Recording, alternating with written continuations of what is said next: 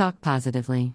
One thing will do to leave a good impression on the client with positive language, the interaction also a positive tone at all times. End of series. How to communicate with potential clients as the freelancer.